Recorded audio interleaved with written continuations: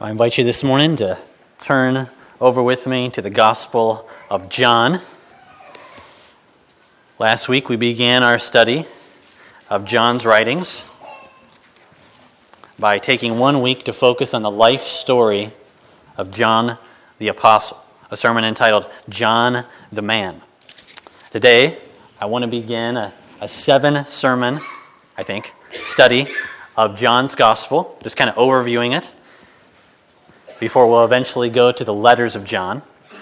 But I want to start today with the question of why John wrote the book that we now call the Gospel of John, or the Gospel according to John. After all, John is not just placed fourth in the order of the New Testament after Matthew, Mark, and Luke. It's not just that. John was actually written well after the other 3 Gospels were written. Probably a good 20 years after the other 3 Gospels were written. And it seems likely that John had access to those other Gospels, and that he had at least heard them, if not read them himself. And so that raises the question of why would he write another one? What was he hoping to accomplish? Now, there is more than one good answer to this question, but there's no doubt as to what John's main goal was. Do you know how we know that? Because in this book, John tells us exactly what he was hoping to accomplish. Okay, where does he do that? I look over at John chapter 20, verse 30. So at the end of the book, John actually comes right out and tells us why he wrote what he did. John 20, verse 30. John says, "Now Jesus did many other signs in the presence of the disciples, which are not written in this book. But these are written so that you may believe that Jesus is the Christ, the Son of God, and that by believing you may have life in his name." Now that right there is rare in the Bible. What's rare? It's rare to have an author tell us so plainly why he wrote what he wrote. John wanted us to know what he was hoping to accomplish. But we can also draw at least 2 other things out from that text. One is that John could have written more than what he did, right? I mean, he comes back to this in the last verse of the book too. Look at the last verse of the book. This is over 1 chapter. John 21, verse 25. John says in the last verse of the book, "Now there are also many other things that Jesus did. Were every one of them to be written, I suppose that the world itself could not contain the books that would be written." John knew and saw far more than he wrote. So how did John decide which stories to tell and which to skip, which words of Jesus to record and write down and which ones to omit? It all had to do with his goal. And what does John say it was? John wrote what he did so that we would believe that Jesus is the Christ, the promised King, and through that faith we might find life. And let me just say up front, that is my goal for everyone here. If you've already come to believe that Jesus is the Messiah, if you've already given him your allegiance, this gospel is meant to strengthen you in that resolve. But perhaps you're here and you've struggled at times, perhaps even this week, with how we can really know if the story of Jesus is true. I've talked with kids, teens, many others about this. Sometimes we talk with friends who don't believe. And you wonder, why do I believe?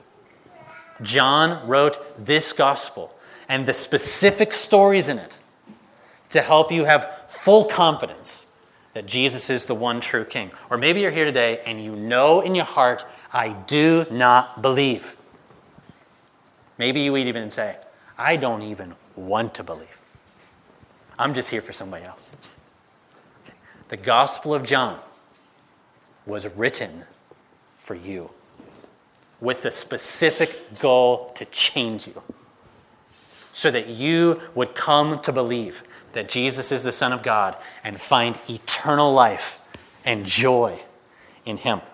But this all raises the question, how does John try to prove that in the book? How does he try to prove that this is true? And to answer that, I want to start in the introduction to the Gospel of John. It's often called the prologue to John's Gospel. It's the first 18 verses. So go back to the very beginning of John's Gospel. John chapter 1. We're going to read the first 5 verses, but we're not really going to focus on them this week. I plan to wait till next week. But I want to read them. John 1, verse 1. In the beginning was the Word, and the Word was with God, and the Word was God. He was in the beginning with God. All things were made through him, and without him was not anything made that was made. In him was life, and the life was the light of men, and the light shines in the darkness, and the darkness has not overcome it. Now, as I said, my plan is to focus on those verses next Sunday, but it's still worth asking or answering at least one question about those, and that's the question, who is the Word in that text? That is John's special way of talking about Jesus, the Christ, our Lord. In the beginning was the Word. He's talking about Jesus Christ. The Word was with God. The Word was God. All things were made through him. Without him, there was nothing made that was made. John wastes no time in the gospel. Right out of the gate, he makes a massive claim about Jesus. A claim that, if it's actually true, is earth-shaking, life-changing. The claim that Jesus of Nazareth, the man that John knew, followed, and loved, is in fact the eternal Word, the one through whom all things came into existence, the very Son of God who became one of us and made his home among us. So in other words, this book begins and ends with massive claims about Jesus. Claims that I think we would have to admit are outrageous, unless they are true. Now, this brings me back to the question, how does John try to prove that his claims are true? And today I want to highlight one way, it might be the main way, that John tries to prove what he says about Jesus. It's something he does in the opening verses all the way to the last verses of the book. And you can see it starting in John 1, verse 6. So the next verse. So look at it. 1:6. There was a man sent from God whose name was John.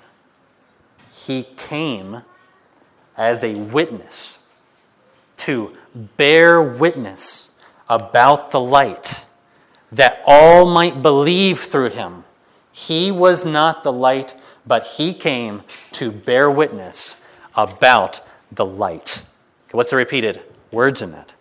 Okay, think about how the Gospel of John begins.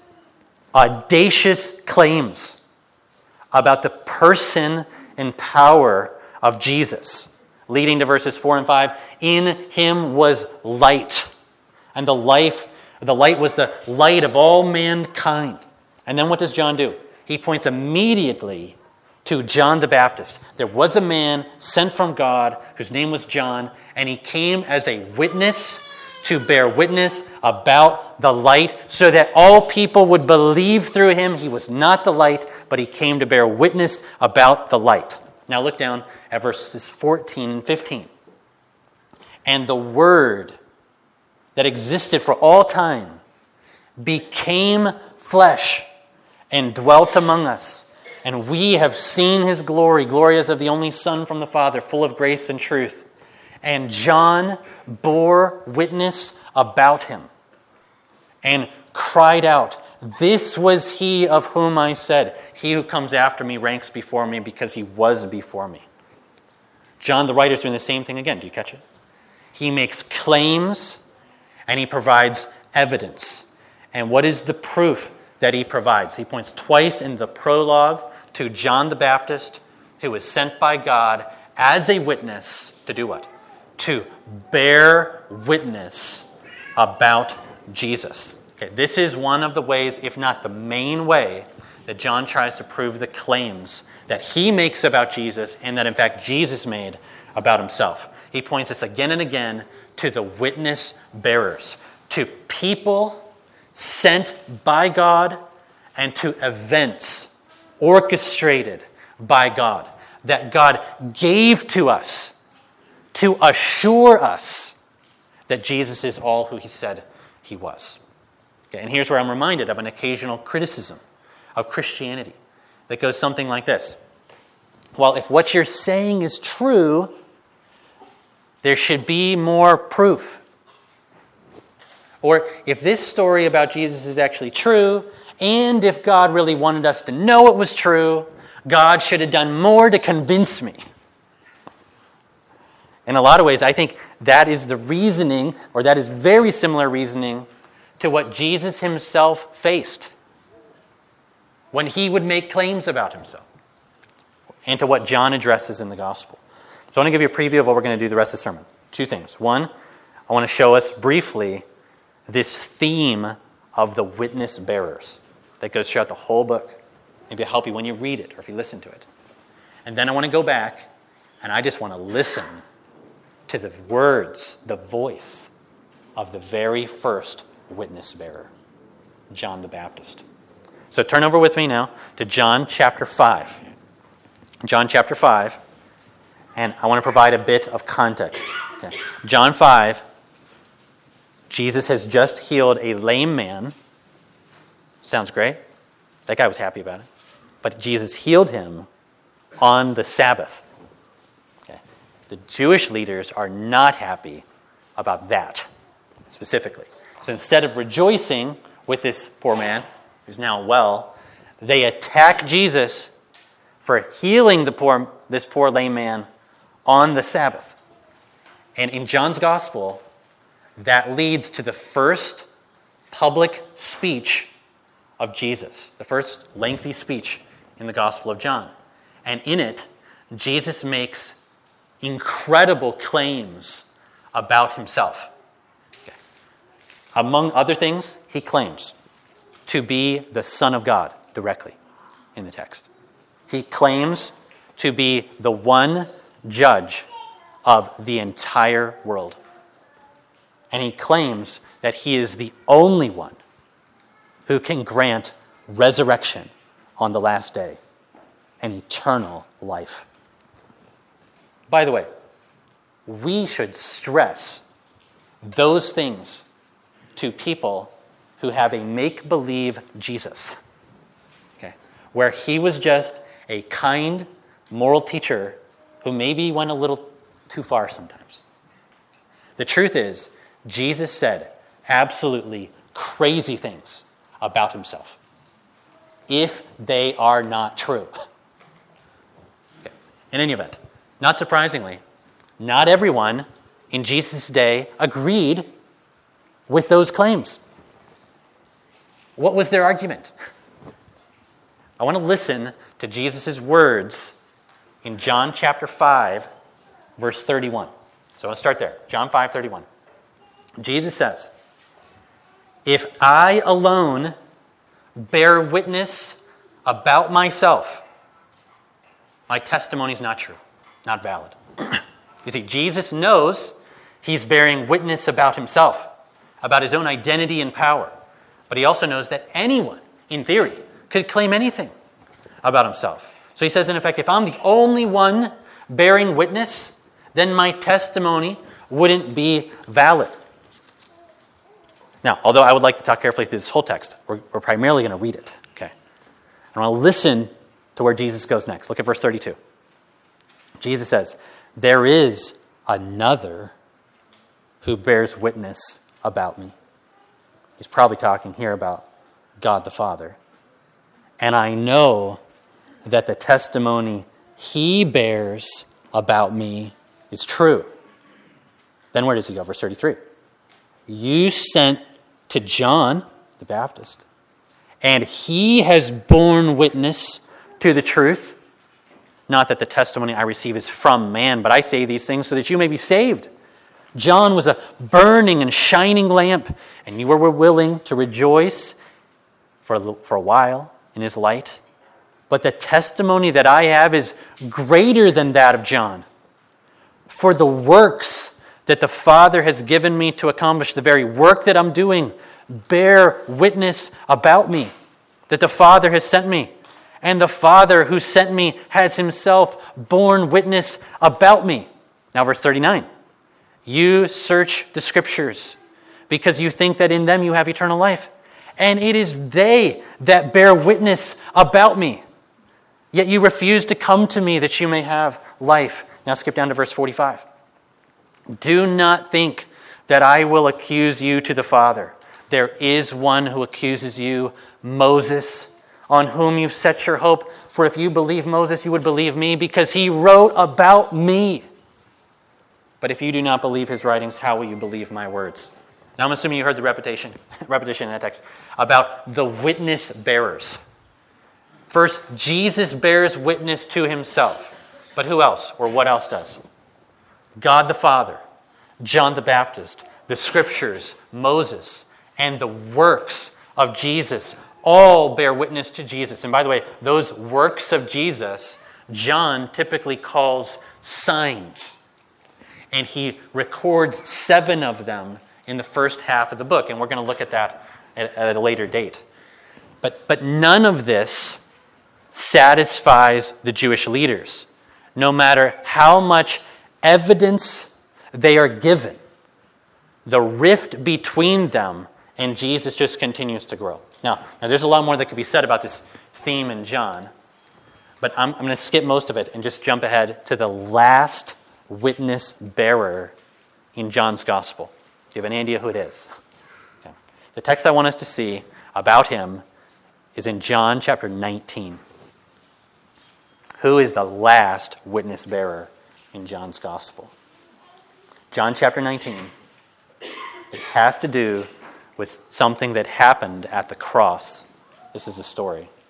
Now you may know, or maybe you don't know, that it often took a very long time for someone to die by crucifixion. This was very intentional on the part of the Romans. And there are people who would stay on crosses for well over a day. But at times, to speed things up, soldiers would break the legs of those who were still alive, because then they wouldn't be able to push themselves up to get breath, and they would die very quickly. This brings us to John 19, the story of Jesus on the cross. And you remember, they did not break his legs. They did for the other guys, but not for him, because Jesus had already died. But to make sure that he was dead, what did they do? It's John 19, verse 34. But one of the soldiers pierced his side with a spear, and at once there came out blood and water. And he who saw it has borne witness. And his testimony is true. He knows he's telling the truth, so that you too can believe. Okay. Who saw the water and the blood come out? It wasn't just the soldiers. Who else was there at the cross all the way to the bitter end? It was John the Apostle, the writer of the gospel. He was the only disciple who saw Jesus die. And he says at the end of the book, I too am a witness bearer, so that you may believe with me. And John will say this again at the very end of the book. John 21, verse 24.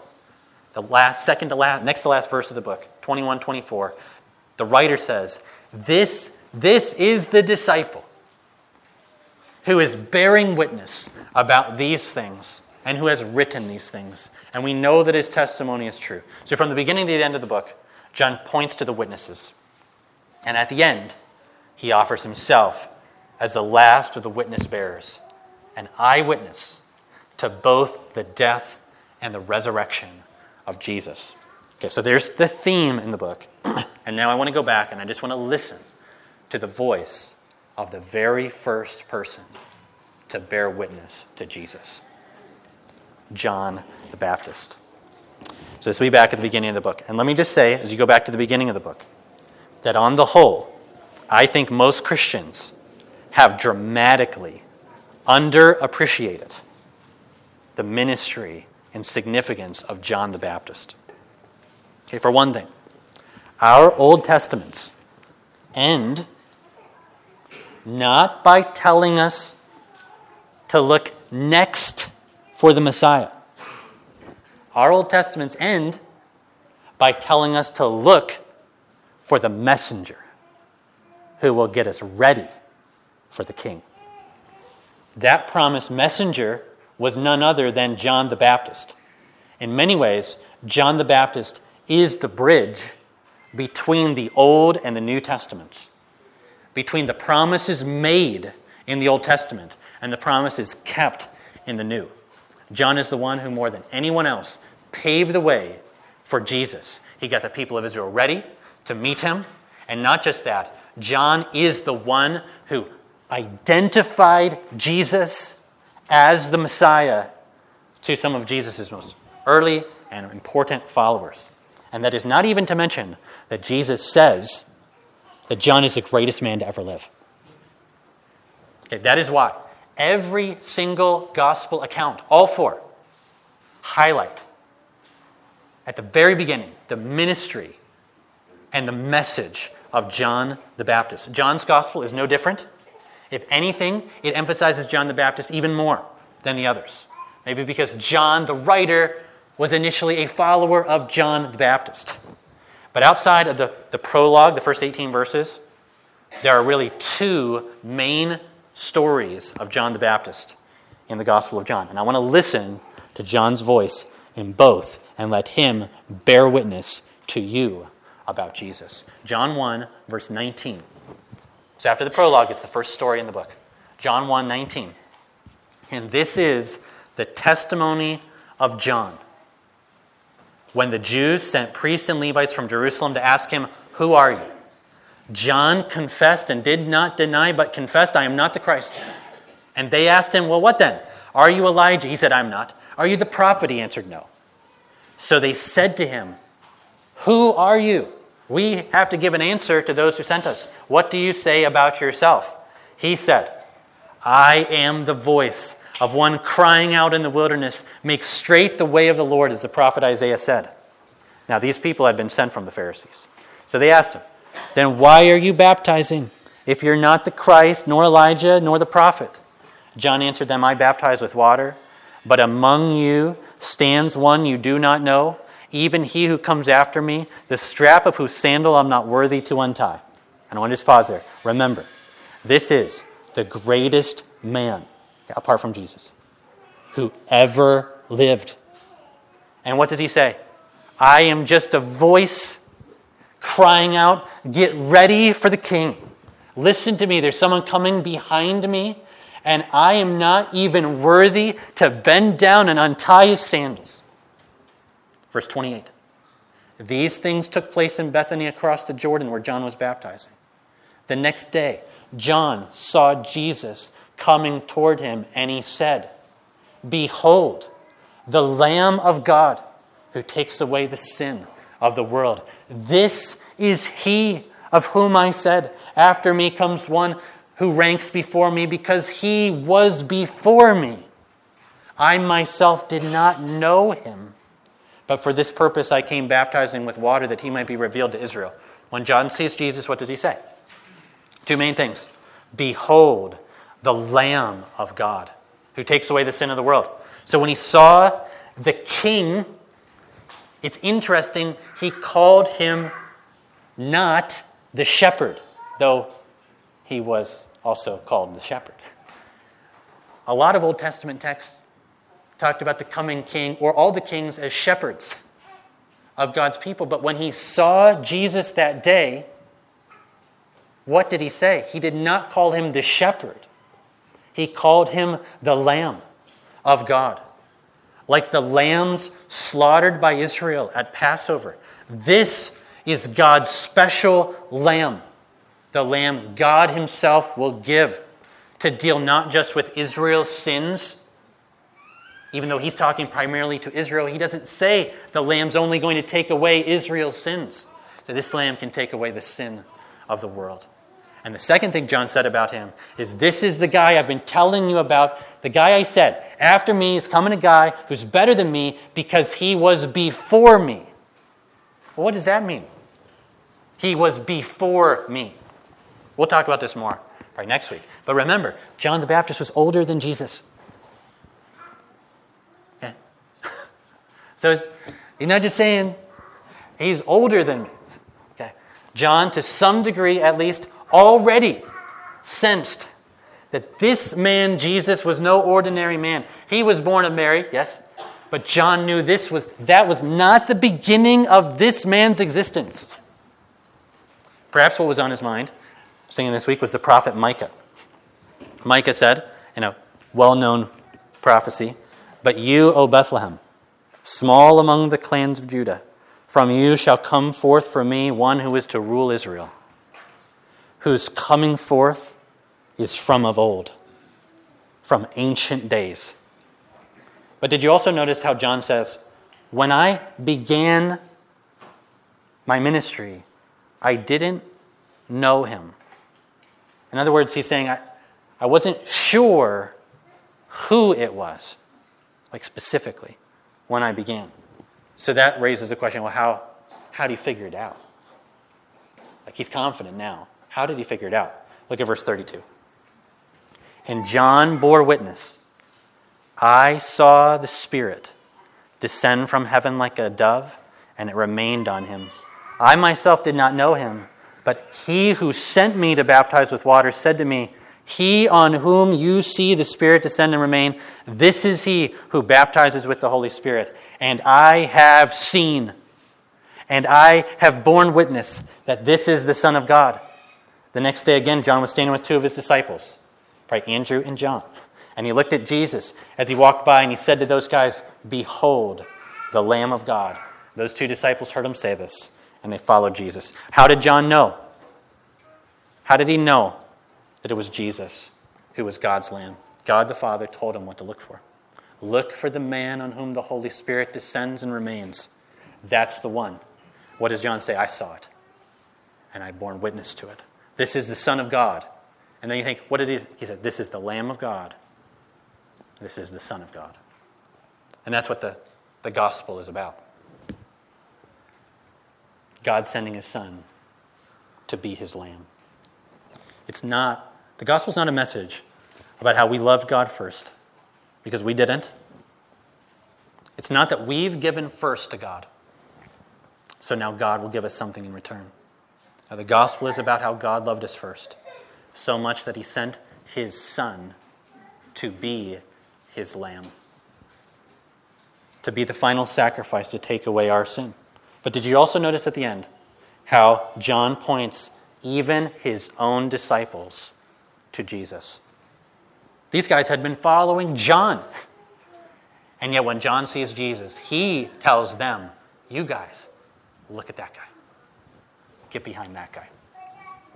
And it's actually that theme that is picked up in the other major story about John the Baptist. I want to look at that one as we close. John chapter 3, verse 22. John 3, verse 22. After this, Jesus and his disciples, this is 3:22. After this, Jesus and his disciples went into the Judean countryside, and he remained there with them and was baptizing. John was also baptizing at Enon near Salem, because water was plentiful there, and people were coming and being baptized, for John had not yet been put in prison at this time. Now a discussion arose between some of John's disciples and a Jew over purification. And they came to John and said to him, Rabbi, he who was with you across the Jordan, to whom you bore witness, look, he's baptizing and everybody's going to him. Now, do you get the gist of what the followers of John are saying? Teacher, don't you see? Everyone is leaving you to go after him. Soon there's not going to be anybody left.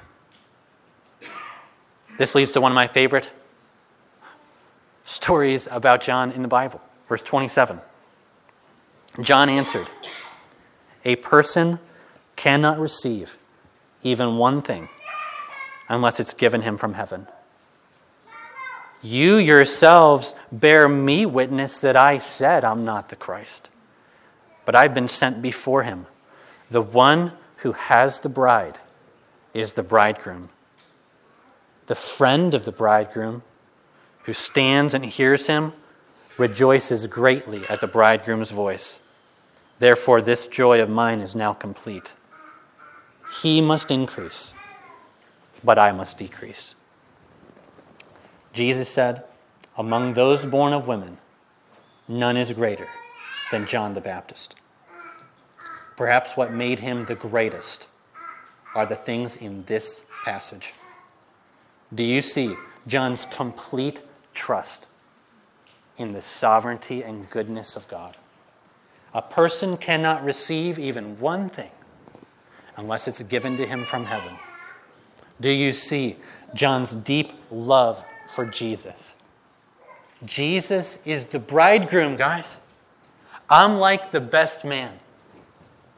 The bride is for him.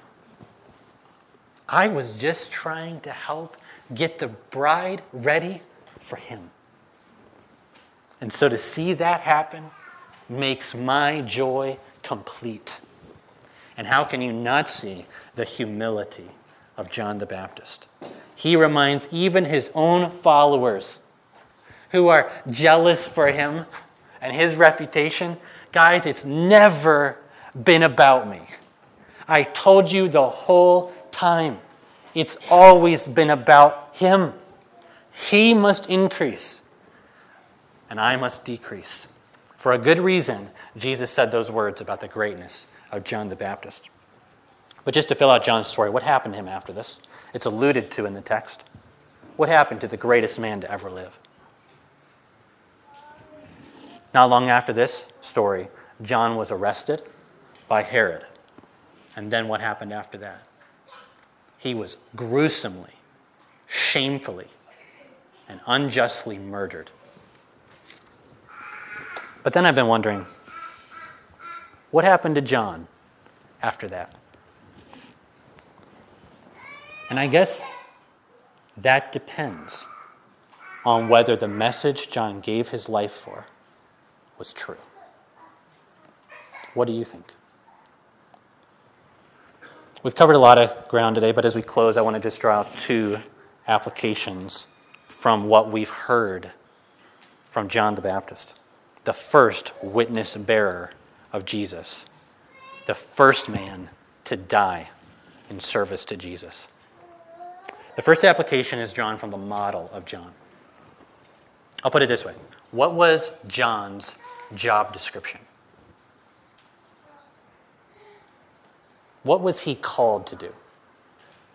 I think to summarize, I think if you ask John, he'd probably say something like, my whole job was to point people to Jesus. Okay. What is our job description? What are you trying to do in life? I think that's a pretty good answer still to give. Like, whatever I do, I just want to point people to Jesus. How's that going? How'd it go this week? From your kids, to a spouse, to unbelieving family member, to a coworker, to a neighbor. What would be better than just to try to point them in some way, not to yourself, but to Jesus? That was John's model. Right? What was John's heart toward Jesus? He must increase. I must decrease. Can we honestly say that? If only Jesus could increase and get more attention, I'd be happy to decrease. That is a hard question. I think I can say, I know I want to say that. Do you want to say that? Do you see Jesus like that? And then the second application is directly from the message of John the Baptist. What was his message? Jesus is the eternal Son of God. And Jesus, the Son of God, is the Lamb of God who can take away our sins. And so what does he tell people to do with Jesus? Behold him. Believe him. Follow him. I wonder, did anybody do that? Did anybody believe him? That was what his life was about. Did anybody believe him? And it's very interesting that in the Gospel of John, there's one more little verse about the ministry of John the Baptist that I don't think is in any other gospel. This is John chapter 10, verse 41. John 10, verse 41. It says, "And many came to Jesus, and they said, 'John did no sign, but everything that John said about this man was true.' And many believed in him there." How about you? What would it take to assure you that what John said about this man was true? Are the witness bearers enough to convince you that you might find life and joy in Jesus? Let's pray. Father, would you take these words and again these stories, and would you deepen both our faith in Jesus and our love for Jesus. I thank you for the story of John the Baptist and for the witness he bore. I pray that we would follow in his steps in regard to Jesus, that we might find joy in Jesus, that we might just want to point people to Jesus, and that we might be content to say, Jesus must increase, I must decrease. Lord, help us. And I do pray that if there is anyone here this morning or who will hear this message who does not yet believe, would you open their eyes that they might see for their good, their joy, and the honor of Jesus. I ask this in Jesus' name. Amen.